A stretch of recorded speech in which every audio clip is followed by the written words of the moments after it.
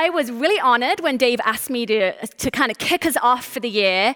It's really important to start things well, right? Like beginnings matter. And I was like, this is awesome, this opportunity to speak into our church, into our community, and just give a word and just say like what I feel is on God's heart.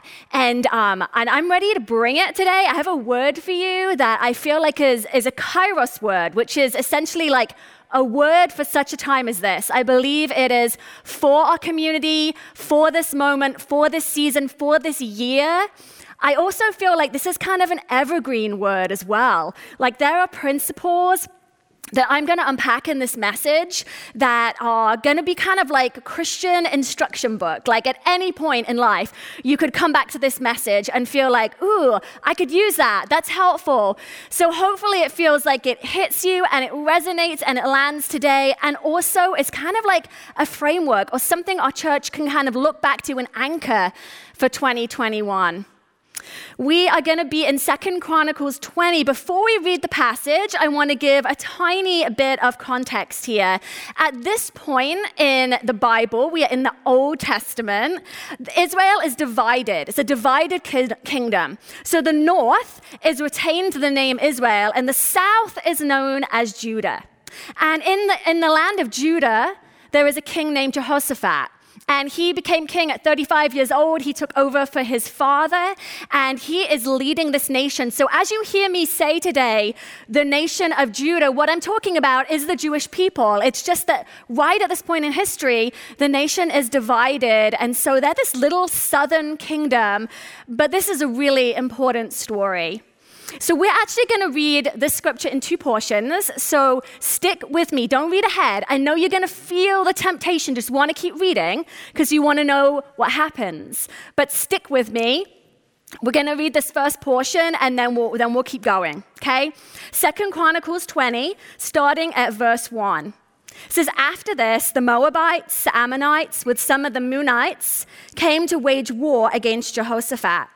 Some people came and told Jehoshaphat, a vast army is coming against you from Edom, from the other side of the Dead Sea. It is already in Hazazon Tamar, that is, En-gedi. Alarmed, Jehoshaphat resolved to inquire of the Lord, and he proclaimed a fast for all Judah. The people of Judah came together to seek help from the Lord. Indeed, they came from every town in Judah to seek him. Then Jehoshaphat stood up in the assembly of Judah and Jerusalem at the temple of the Lord in the front of the new courtyard and said, Lord, God of our ancestors, are you not the God who is in heaven? You rule over all the kingdoms of the nations. Power and might are in your hand, and no one can withstand you. Our God, did you not drive out the inhabitants of this land before your people Israel and give it forever to the descendants of Abraham, your friend? They have lived in it, and they've built in it a sanctuary for your name, saying, if calamity comes upon us, whether the sword of judgment or plague or famine, we will stand in your presence before this temple that bears your name, and we will cry out to you in our distress, and you will hear us and save us. But now here are the men from Ammon, Moab, and Mount Seir, whose territory you would not allow Israel to invade when they came from Egypt. So they turned away from them and did not destroy them. See how they're repaying us by coming to drive us out of the possession you gave us as an inheritance. Our God, will you not judge them? For we have no power to face this vast army that is attacking us. We do not know what to do, but our eyes are on you. All the men of Judah, with their wives and children and little ones, stood there before the Lord. Church, let's pray. God, it's a new year, and I think there's probably a mix of emotions that all of us are feeling, maybe a sense of relief, maybe a sense of hope, maybe a sense of sadness that we are still dealing with some of the pain and the loss and the sickness and the tragedy of last year. But Jesus, I know that you are God of doing a new thing. And Lord, as we have kind of turned a chapter into this new year, I believe you have a new word for us. God, I believe that you want to speak something fresh to us this morning. And I pray, God, that you would anoint me in this moment to bring the message that you have just been burning in my heart in preparation for this very sermon. And God, would you open the hearts of everyone that's listening to receive the word that you have for us, God, that we'd be able to grab it and we'd be able to hold it and we'd be able to say, yeah, I want that. Holy Spirit, we need you so much. Would you just come and anoint this message? And would you teach us, Lord, in Jesus' name? Amen. We have this scenario. Jehoshaphat and Judah, there's this army coming against them. The scripture says that it's a vast army. The situation was 3 nations had come together in a coalition to march on Judah.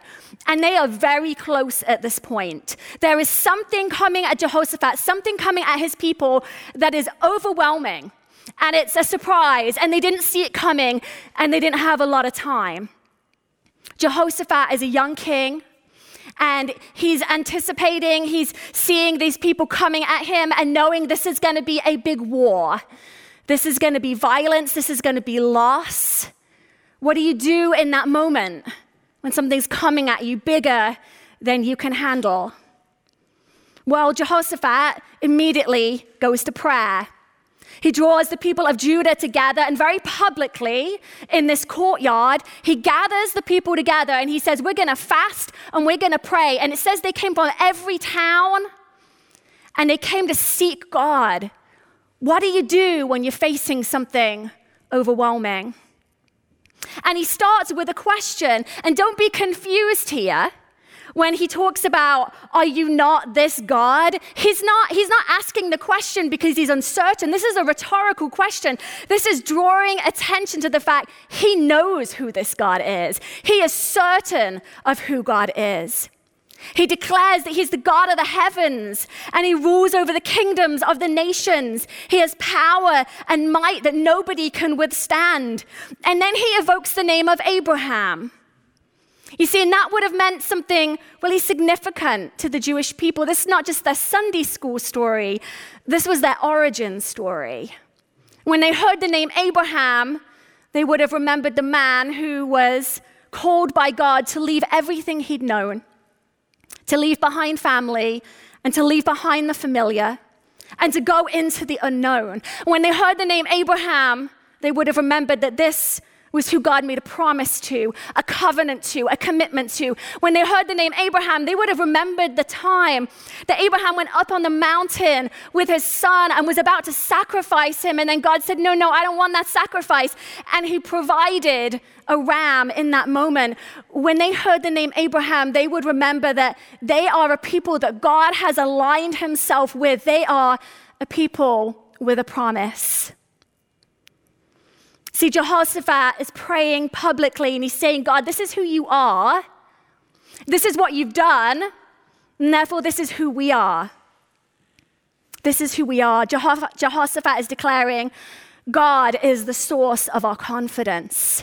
As the enemy approaches, we're surprised. We didn't see this coming. We don't know what to do, but God is the source of our confidence. It's 2021. Here we are. The year that we have all been waiting for and praying and hoping would come faster. You might be looking at this year with hope in your heart and thinking, vaccine is coming, we have a different president, hope is on the horizon. Maybe you're right. I tend to lean towards positivity as well. I tend to go into the new year and I'm hopeful and I'm excited. And then I heard this quote on this podcast recently. And it's by an author called Jim Collins. Many of you probably are familiar with him. He wrote Good to Great, Built to Last, ton of leadership books and business building and nonprofits, coaching, that kind of thing. And there was this quote by him, and I want to share it with you this morning. He says, if the first 2 decades of the 21st century have taught us anything, it's that uncertainty is chronic. Instability is permanent. Disruption is common. And we can neither predict nor govern events. There will be no new normal. There will only be a continuous series of not normal episodes. defying prediction and unforeseen by most of us until they happen.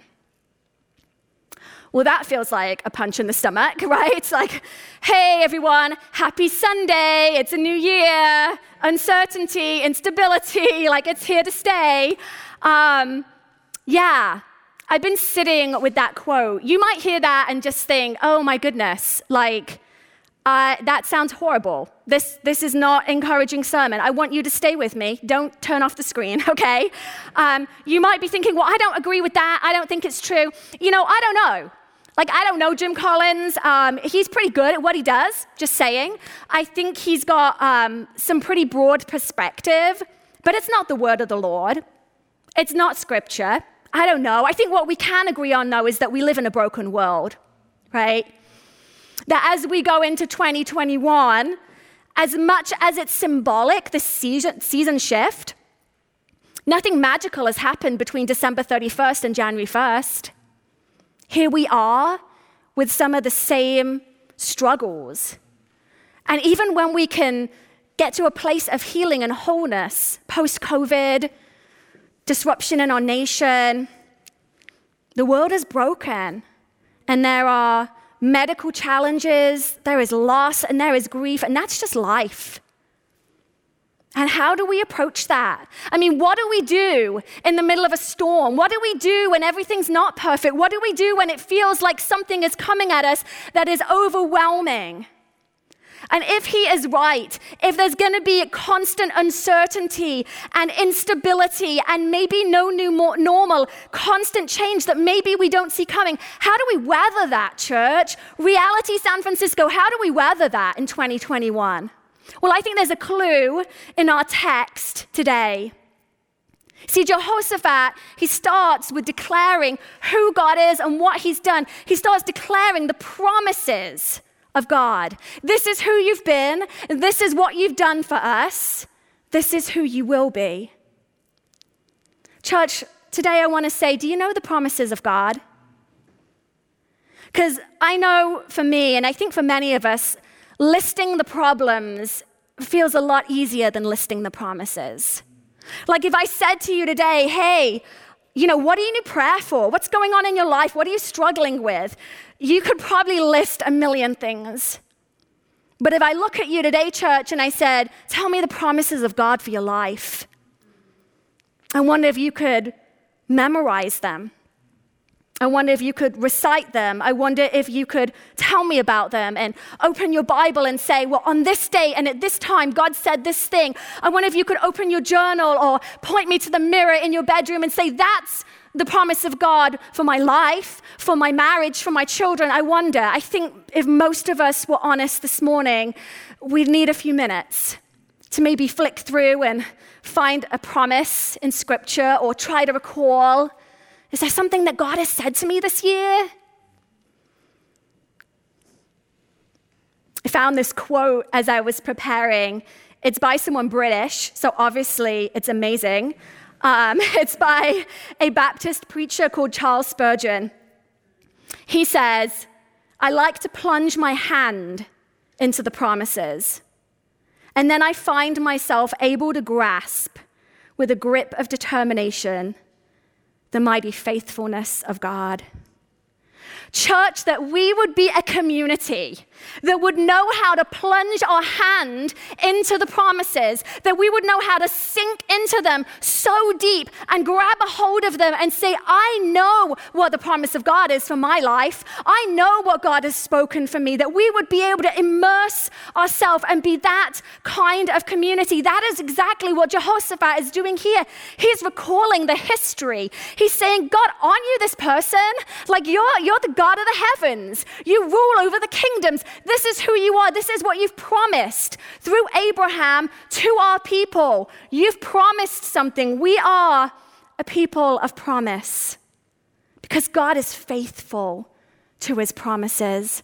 God is faithful. Psalm 119, verses 89 to 90 says, your faithfulness continues through all generations. You establish the earth and it endures. There is a longevity to the faithfulness of God, church. It's not a quick sprint when it comes to his faithfulness. It's not an overexertion in a short period of time. God is not lacking in determination or ability to follow through on what he said. He is faithful. If he has said it, he's going to do it. Lamentations 3:21-23 says, "Yet this I call to mind, and therefore I have hope. Because of the Lord's great love, we are not consumed, for his compassions never fail. They are new every morning. Great is your faithfulness." The faithfulness of God is so big, so significant, so enduring. We can bank on his faithfulness. Psalm 91 says he will cover you with his feathers, and under his wings you will find refuge. His faithfulness will be your shield and your rampart. That's an old word there, that shield and that rampart. Essentially what it means is a defense, a fortification. What the scripture is saying is your faithfulness, the fact that you always do what you say you're going to do, that's like a shield to me. So when something comes at me that I'm not expecting, when the enemy's coming in and it feels big and it feels overwhelming, your faithfulness takes up residence between me and the enemy. And you stand as a defense and you say, not today, because God is faithful. And he stands between us and the discouragement and the hopelessness and the fear. And he says, I'm going to get right in between there with my faithfulness, my promises that if I say it, I'm going to do it. And church, that's what we hide behind. When we asked that question this morning, how are we going to weather the storm? We're going to weather it because of the faithfulness of God, because he is good to his promises. See, when we need a defender, when we need a fortified position, when we need some distance between us and everything that feels like it's pressing in, what we need to remember are the promises of God for our life and the fact that he is faithful. As we approach 2021, church, this is the lens, this is the word that I have for you. This is what I feel like as we look towards this year, that our hope is not on the fact that it's a new year. And our hope is not on the fact that we have a different president. And our hope is not on a vaccine. And it's not on this or this and this. Our hope, the source of our confidence, is in the faithfulness of God, that he will do everything that he says he will do. I can just imagine Jehoshaphat. He's standing on that courtyard, this loud voice, and he's proclaiming and declaring. Church, I think we're really good at getting loud. Many of us are. We're really good at getting loud about our politics. We're really good at getting loud about our causes and our opinions. And I don't think there's anything wrong with that. But what I want to challenge you with this morning is, are you able to get as loud about the promises of God? Are you able to be as fierce in your prayer closet declaring the promises of God as you are with your little fingers on your screen on Twitter?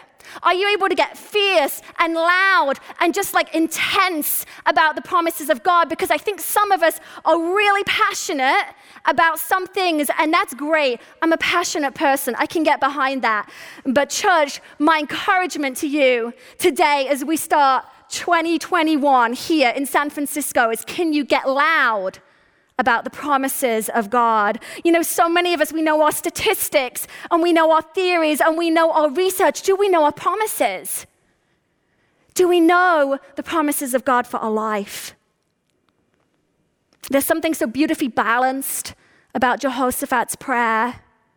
He's declaring the promises, but he's also bluntly honest about their situation. He says, we have no power and we don't know what to do. This is the place of spiritual maturity that I think each of us are being invited to step a little deeper into this year. It's where we don't know what to do meets the source of our confidence. It's where reality touches faith.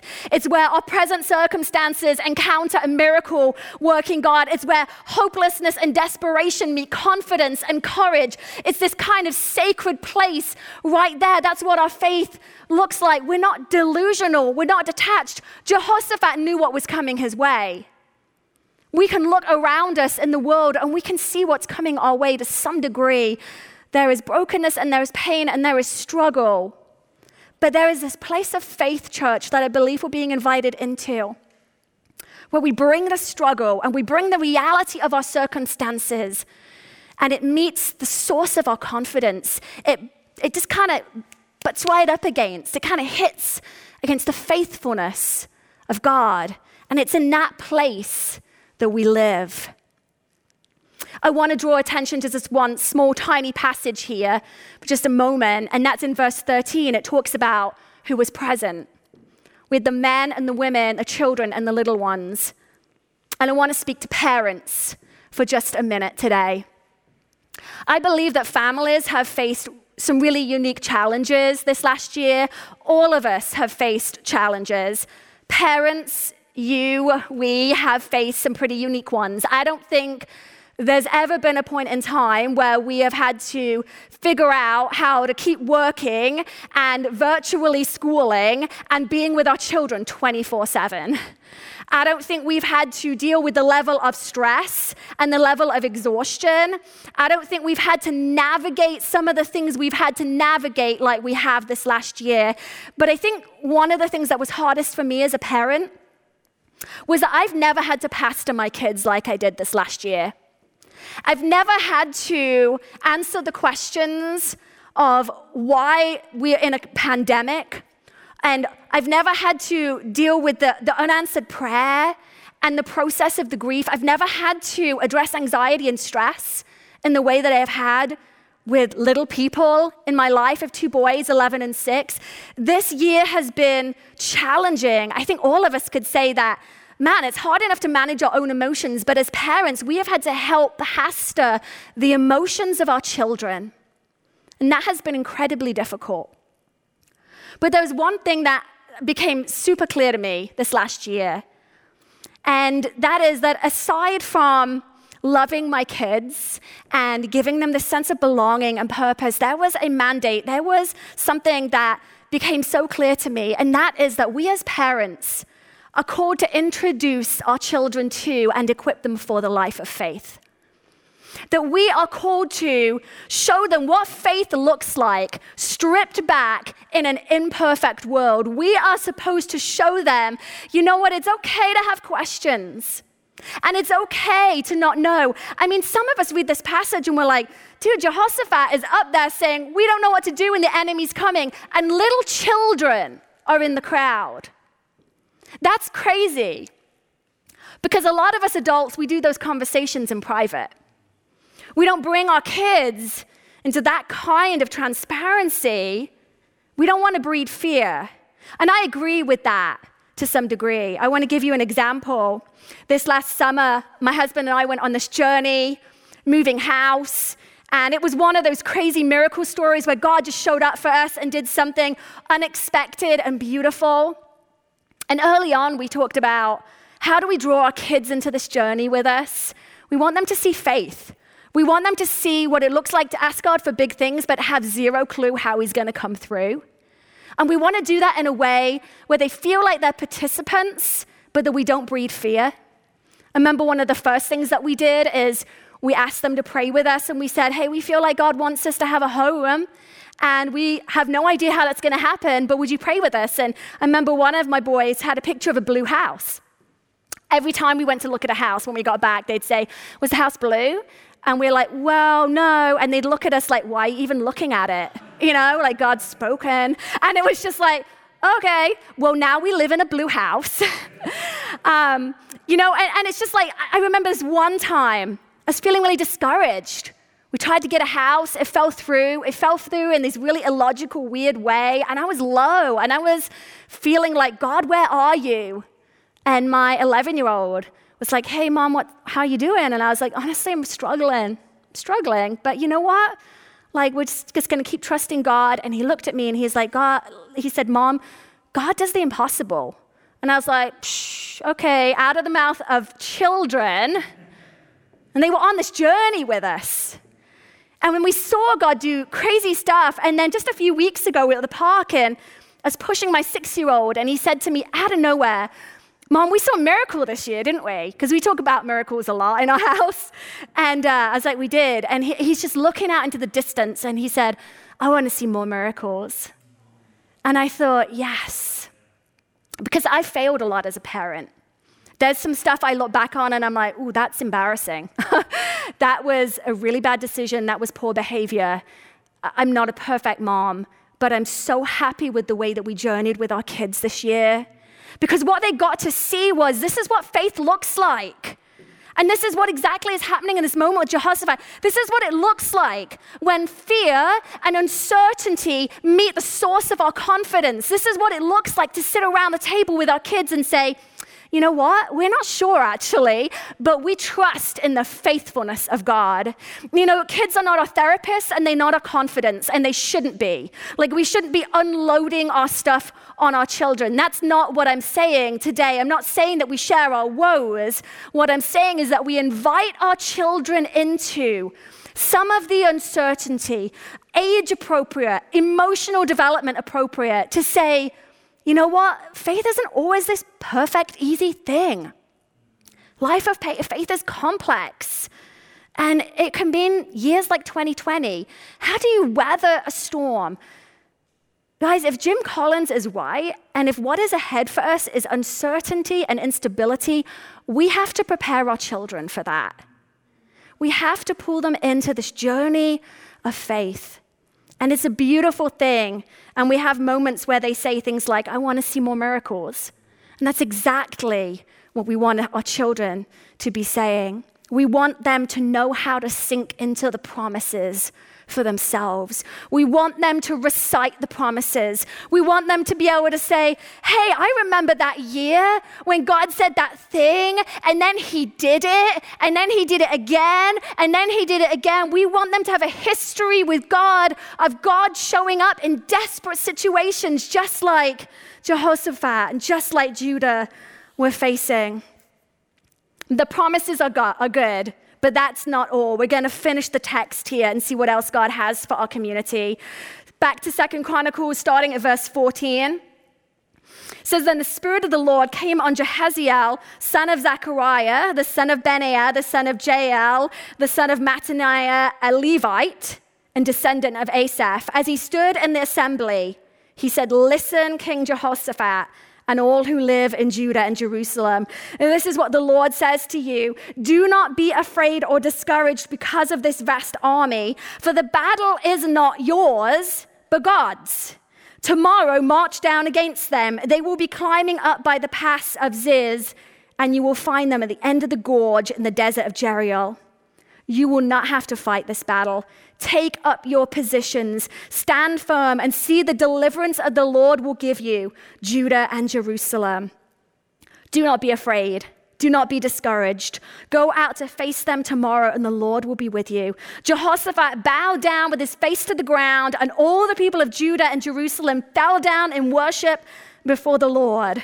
Then some Levites from the Korathites and the Korahites stood up and praised the Lord, the God of Israel, with a very loud voice. Early in the morning, they left for the desert of Tekoa. As they set out, Jehoshaphat stood and said, listen to me, Judah and the people of Jerusalem. Have faith in the Lord your God, and you will be upheld. Have faith in these prophets, and you'll be successful. After consulting people, Jehoshaphat appointed men to sing to the Lord and to praise him for the splendor of his holiness as they went out at the head of the army saying, give thanks to the Lord, for his love endures forever. And as they began to sing and praise, the Lord set ambushes against the men of Ammon and Moab and Mount Seir who were invading Judah, and they were defeated. The Ammonites and Moabites rose up against the men from Mount Seir to destroy and annihilate them. After they finished slaughtering the men from Seir, they helped to destroy one another. When the men of Judah came to the place that overlooks the desert and looked toward the vast army, they saw only dead bodies lying on the ground. No one had escaped. So Jehoshaphat and his men went to carry off their plunder, and they found among them a great amount of equipment and clothing and articles of value, more than they could take away. There was so much plunder that it took them 3 days to collect it. On the 4th day, they assembled in the valley of Barakah, where they praised the Lord. This is why it's called the Valley of Barakah to this day. Then, led by Jehoshaphat, all the men of Judah and Jerusalem returned joyfully to Jerusalem, for the Lord had given them cause to rejoice over their enemies. They entered Jerusalem, went to the temple of the Lord with harps and lyres and trumpets. The fear of God came on all the surrounding kingdoms when they heard how the Lord had fought against the enemies of Israel. And the kingdom of Jehoshaphat was at peace, for his God had given him rest on every side. Jehaziel, not a main character in the Bible, not a Jewish celebrity. He hadn't written any books and he didn't have a podcast. This was just like a random priest.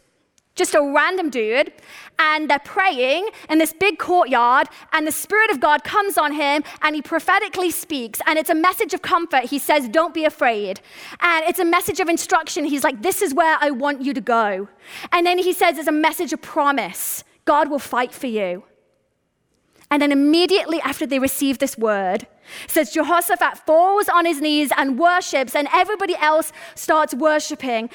Church, this is what I want to say to you today. Most of us live our lives responding and not initiating. You see, anybody can worship when the battle has already been won. Anybody can worship and praise and get loud when you've seen the victory, when the relationship's been restored, when you have the healing, when you can see the way forward, when you feel like things are coming together. Anybody can worship in those circumstances. But people of faith, we worship because we have a promise. We worship before we see the victory. We worship before we see the healing, before we see the breakthrough. We worship because we have a promise. Is it enough for you to have a promise to worship today, church? Can we get loud today simply because we have the promises, or are we the kind of person that has to wait to see it, to see the breakthrough? See, faith is when we worship even when the enemy is still coming at us. Faith is when we worship even when we're overwhelmed.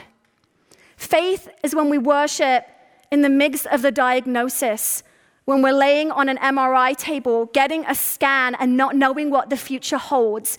Faith is when we worship, when we look at the bank account and it's just down to zero and we don't know our way forward. Faith is when we worship, when we feel like I'm too old, or my time's gone, or I don't have it what it takes, or I made a bad decision, or no one will ever choose me, or I'll always be alone. Faith is when we worship in the midst of the storm. And Reality San Francisco, this is a word that I feel is for us, that we are to be people of faith in 2021. We are to be people that worship right now because we have a promise. Do you know the promise of God for your life?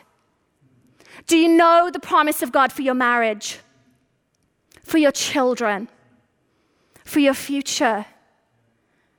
Because that's our point of reference. We hold on to that. And like Spurgeon says, we sink into it. And somewhere in there, we grab onto the faithfulness of God, like Jehoshaphat, and we say, I've got a promise, so I can worship. I've got a promise, so I can get loud. I've got a promise, so I can just praise Jesus right now. I don't know what's going to happen. If Jim Collins is right, this year might be a bit shaky for us. There might be some things that come our way that we didn't see coming, but you know what? We can worship, church. We can get loud because we have a promise. And if we don't learn to worship in the storm, we will become a discouraged and apathetic community. We will become a community that has to see it before we worship. We'll become a community where we have to see it before we believe it. And church, I believe that God is just bringing a word to us today, an invitation to say, you want to be people of faith. Now is the time. We worship in the storm. We worship in the midst of the diagnosis. We worship in the midst of uncertainty. We worship when we don't know what's happening. We worship when we're blindsided. We worship when we're confused. We worship when we're hurt and when we're broken. We worship because we're people of faith. Reality San Francisco. What I love about this passage too is that they've had this promise, like God's gonna fight this battle, and yet they still show up. They still show up for battle. There's obedience here. God says, I want you to go and be present. I'm gonna fight this, but you gotta show up. You know, I think a lot of us want a promise, and it's like, it's okay, lovelies. I'm gonna come through for you. Just go home, just chill out. It's good, just put your feet up. You don't have to do anything. We all want that kind of word. That sounds great. If Jesus is just like, I'm just going to do this whole thing and you don't have to do anything. You can just go home. But that's not the kingdom, because it's a wonderful thing actually, but we're actually called to participate in God's kingdom. We're invited to partner with him. And sometimes that means even with the promise, we still have to show up. Church, I believe in 2021, God is inviting some of us to show up in ways that we haven't before. To step into obedience, to step into our yes, to do the thing that we've probably known we should be doing, but maybe we just couldn't do it in 2020. Maybe we just felt like we needed a new year to kind of nudge us over the edge. I don't know what it is, but what I'm saying, church, is the invitation this year, how is God asking you to show up? You see, for some of us, faith looks like stepping into something big, and for some of us, faith looks like stepping back. And it can look either way. But I want to challenge you today. What does it look like for you in this year? What does it look like to show up for the battle, to show up and participate in the promise? You might say, Ruthie, this is sounding a little bit like a hard word. It's the first Sunday of the year and I wanted something pastoral. I preached those sermons last year. There's a really great one on the kindness of God, and there's another one about delighting in God and him delighting us. Those were some sermons last year. If you need those today, you can go back and listen to them. But as I prepared for today's message, what God was stirring in me to the point that I held my Bible and wept over it was like, I want my people to rise up. I want them to be people of prayer, people of worship, and people of faith. So if you're feeling a little activated in the spirit, good, because that is what I want to see happen. That is God's heart for our community, is that we would see some things shift, that we would begin to see the miracles that we've been praying for, to see the breakthrough, to see the salvation, to see a move of the Spirit, dare I say it, revival. That we would see a move of the Spirit happening in our lives personally, in our community, and in our city.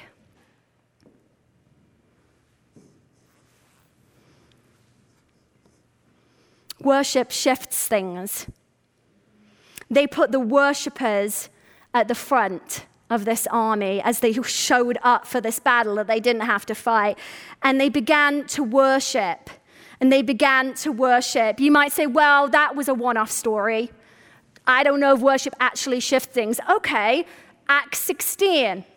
Paul and Silas, they're in prison. Verse 25, about midnight, Paul and Silas were praying and singing hymns to God, and the other prisoners were listening to them. And suddenly there was such a violent earthquake that the foundations of the prison were shaken, and at once all the prison doors flew open and everyone's chains came loose. Worship shifts things. It changes the atmosphere. It says as they began to worship, God set about doing his business.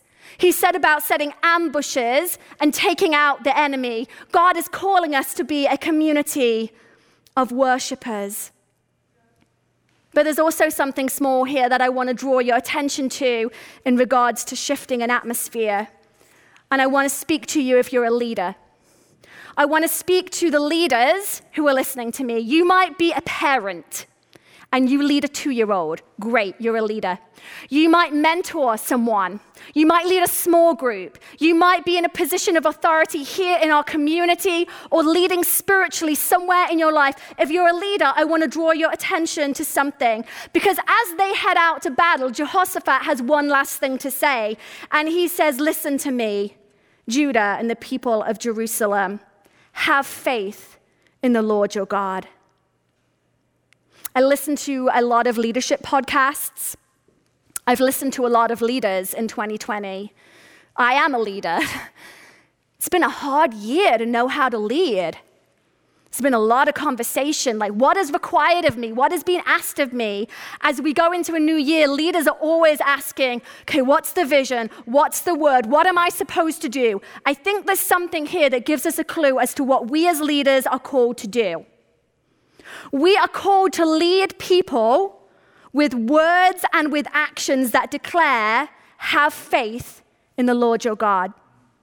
We think, well, I got to do the latest this and I've got to do the thing over there. No, what we need to do is show up and be leaders of faith. And here's the challenge for every single one of us, is that we cannot cultivate corporately what we haven't developed personally.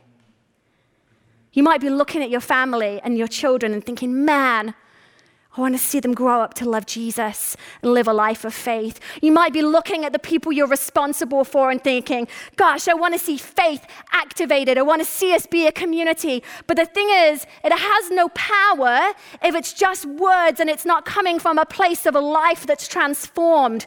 Leaders, I want to challenge you and ask you this question. When was the last time that you stepped out with such radical faith? I mean, you took a leap that was so big that you lost sleep over it. That you literally lied awake at night and you were like, God, if you don't come through, I don't know what's going to happen.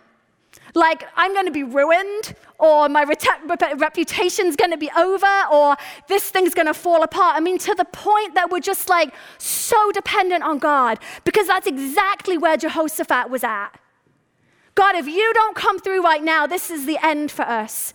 And if you're a leader and you're looking at 2021, my word for you today is begin to develop that kind of life of faith.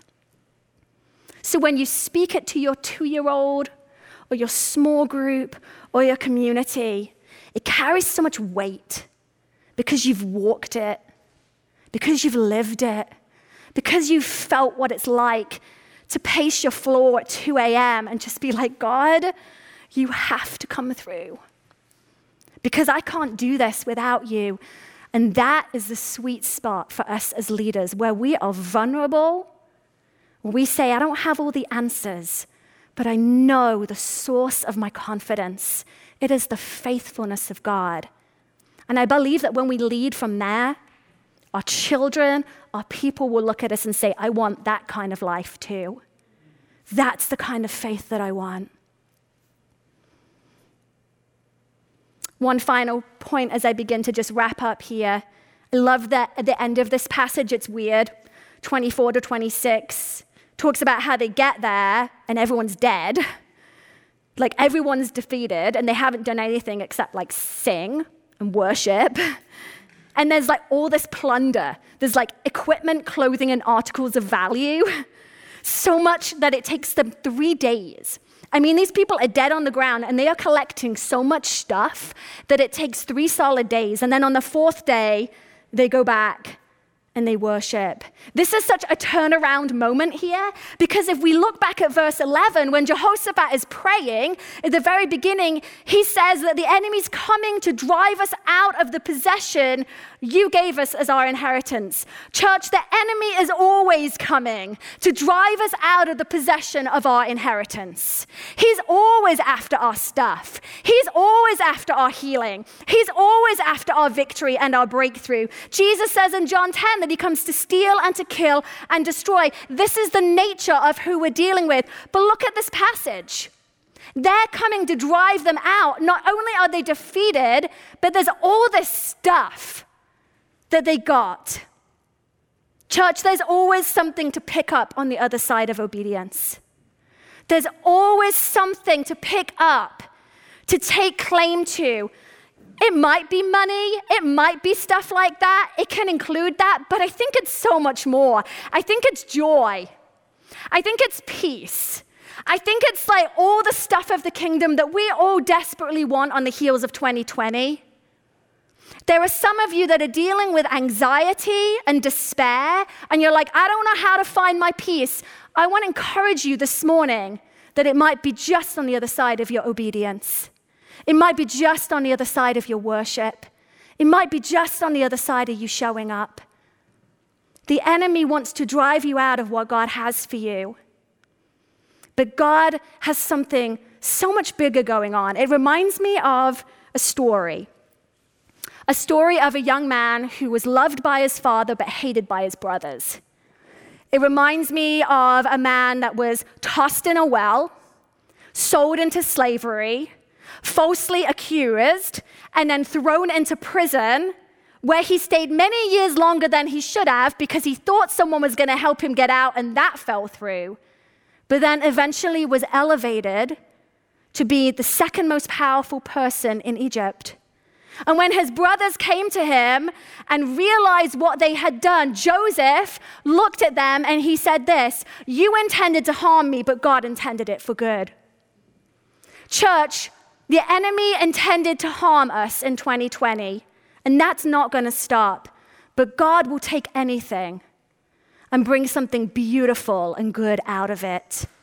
You might be facing a storm. You might be facing craziness. You might be facing something so big you feel overwhelmed by it.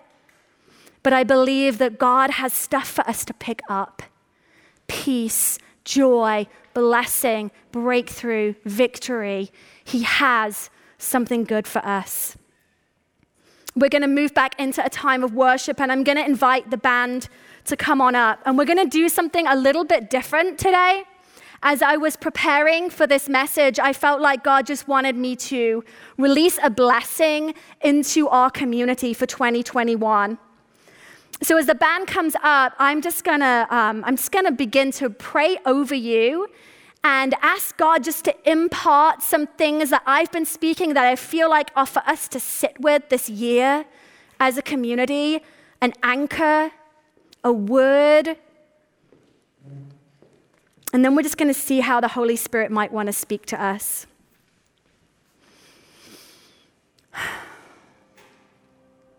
God, I just thank you for your faithfulness. I thank you that if you said you're going to do it, you're going to do it. I thank you that those of us who are parents, those of us who are leaders, there is anointing and there is the help of the Holy Spirit to do that which you've called us to. God, I thank you for those of us that feel like the enemy is stolen. God, you have something good for us. Lord, I thank you for those of us that are facing uncertainty and instability, that we can sink ourselves into your faithfulness, God, into your promises. Wherever you are, if you're at home, wherever you're listening to this, I just want to encourage you to posture yourself to receive. You might want to kneel. You might want to just open up your hands, but I believe that God wants to impart something to us in this moment that's going to carry us into 2021. It's going to give us a perspective. It might even bring a breakthrough or a healing. But Reality San Francisco, I want to bless you this morning to be people of faith, unsatisfied by complacency, unsatisfied by being lukewarm, unsatisfied with waiting to worship until you see the breakthrough. And instead, I want to bless you to be people of faith, people activated in the Spirit, even right now, to believe God for big things. I sense that some of us this year are going to be asked to take big leaps. And you might even come back to this message and say, yeah, that's that nudge that I needed to step out and say yes to that thing or to pull back from that other thing. And so I bless you to be people of radical faith, where you'll put everything on the line, where you'll lay it all down, because nothing is as valuable as a life with Jesus. Nothing will mean more to you than chasing him and living this adventure in this life of risk. God, make us a people of faith. that we would trust you for the big things. God, I bless this community with the capacity to sink into the promises. God, would you stir in us today a memory of your promises? Some of us need to go open the Bible and just grab onto some of them. The promise that you'll never leave us, the promise that you'll forgive us, the promise that you're always by our side, the promise that you're good and that you're faithful and you're kind. We just need to pull that stuff out. Some of us need to open our journals and just look at all the stuff we wrote in 2020, and we need to write it, and then we need to get loud about it, and we need to pray it, and we need to pace our flaws, and we need to say, God, you are still the God of the breakthrough. 2020 sucked, but you are still the God of healing. You're still the God of victory. You're still the God that does everything that you say you will do. You're still that person. And we would sink ourselves. We'd be so immovable. And news would come and we'd say, you know what? That was unexpected, but God is faithful. And struggle would come and we say, oh, that hurts, but God is faithful.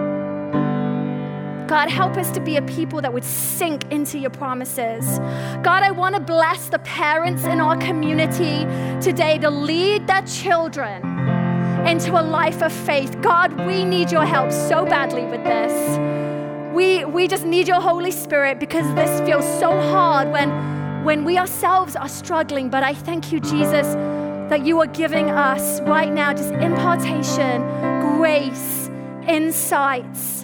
I pray for conversations just to begin to spark with our kids at bath time and dinner time and bedtime. And we'd grab a hold of that moment and we'd say, this is what faith looks like, and this is what my journeys look like. And our kids would be spurred to ask those questions. God, we ask for a breaking out of your Holy Spirit amongst our children, amongst our teenagers, God, amongst our babies right now. In Jesus' name, I pray, God, that your Spirit would move in our community and you would raise them up.